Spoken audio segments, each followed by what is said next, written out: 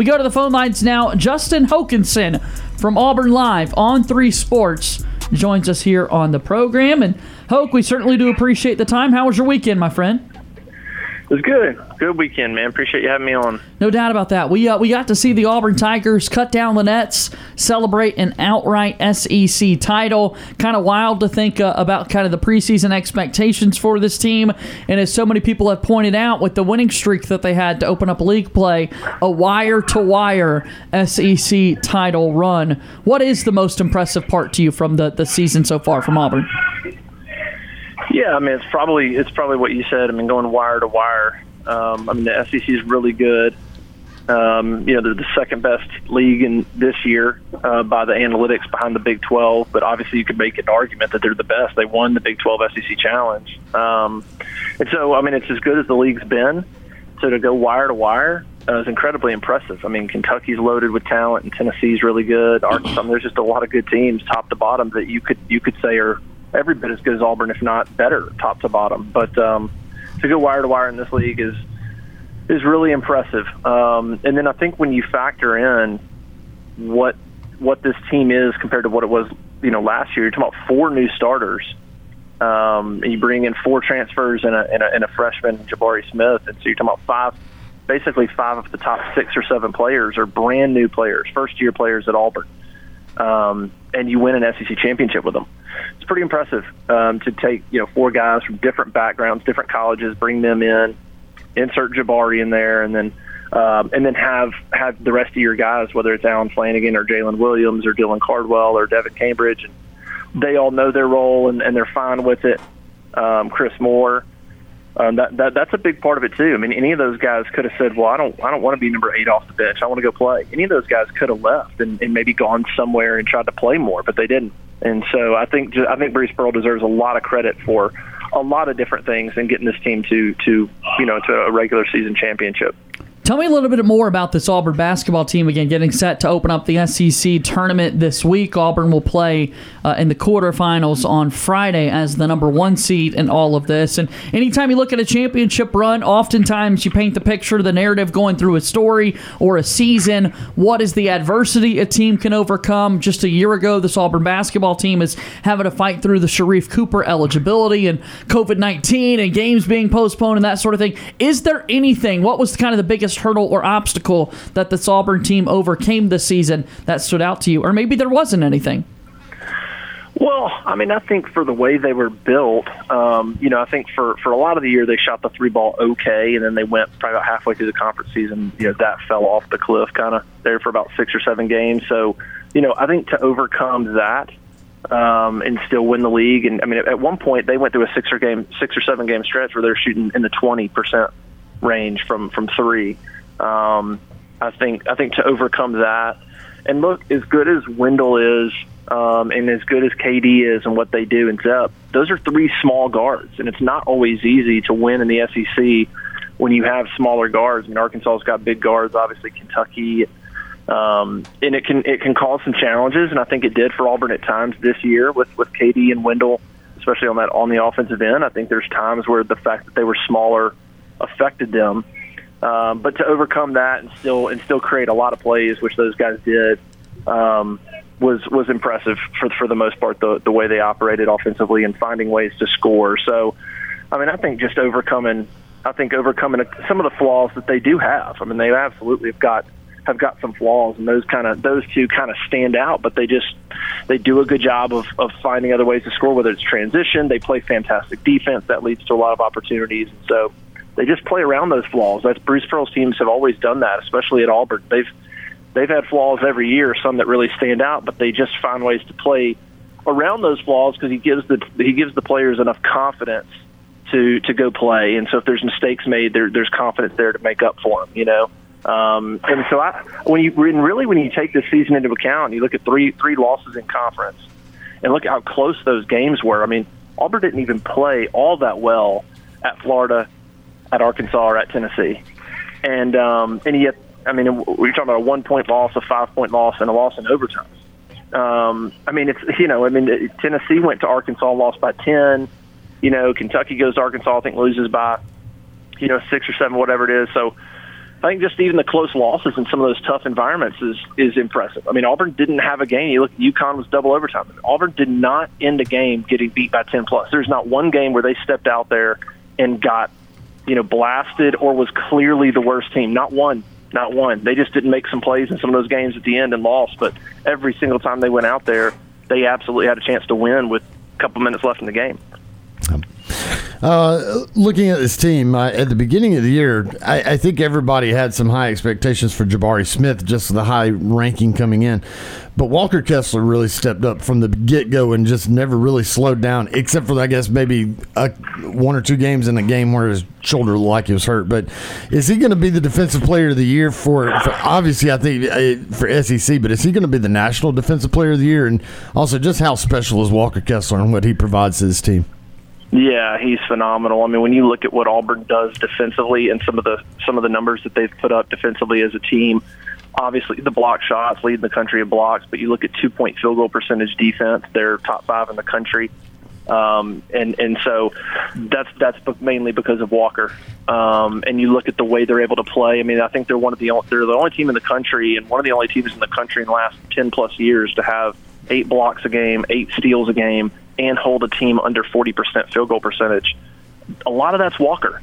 He not only affects things at the rim, but he also changes and allows Zep Jasper and KD Johnson and those guys to play really aggressive on the perimeter because they know they've got somebody there. If somebody gets by them, they know that they've got somebody there that can, if a guard gets by them and drives, they're going to think twice. So he just affects so much. And you look at the defense this team plays, and a lot of it starts with Walker. If he's not there, it not only changes your defense at the rim, but it could potentially change how you guard on the perimeter. So he's just so consistent. I mean, he's 7'1", so every time he goes out, he's going to be a factor of block shots. He's going to be a factor of rebounds. He's going to be a factor cleaning up shots and getting easy buckets.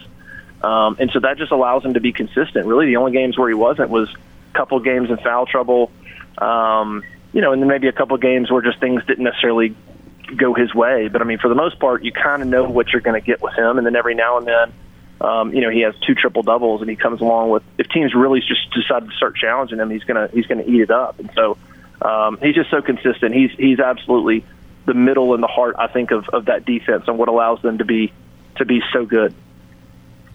Justin, a lot has been made of the play of Allen Flanigan this season. Obviously has not been 100% himself. Do you think that he has a chance to kind of come on hot during the tournament time, or do you think that he's going to take another offseason and get back to himself, or is he ever going to be the Allen Flanigan that we saw that he could be last season? Yeah, that's a tough one. I think that with the current makeup of this team, he's never going to be what he was last year. Even if he was 100% healthy, he's not. His production's going to be different with this team. He's just not. He's not as good as an offensive player as some of the guys that are on the team now. And so his role is just different with this team, regardless of injury.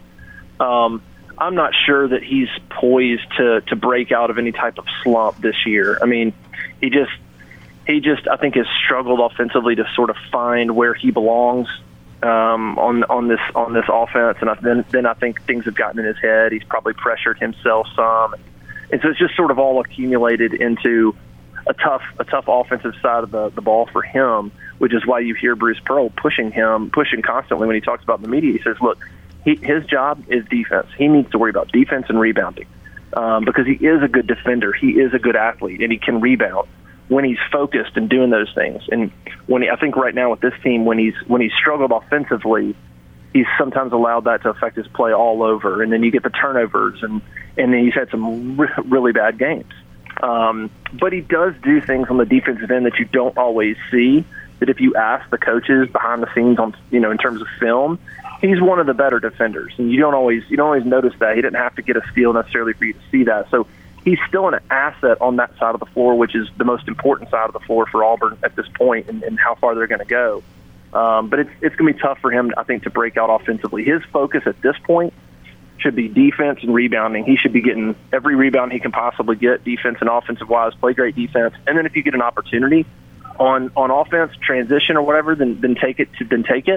But I don't think he needs to feel pressure to get the ball and go one-on-one and try to make things happen on offense. There's too many guys that can create and do things. It doesn't need to be him on that side of the ball. Justin, as Auburn gets ready for the SEC tournament later this week, it's no mystery that tournament is not played inside of Neville Arena. It's played in Tampa, Florida. I know this Auburn team has played there earlier this year when they took on South Florida, but what does Auburn need to do to move past some of the road struggles that we saw later in the season when they go on the road here?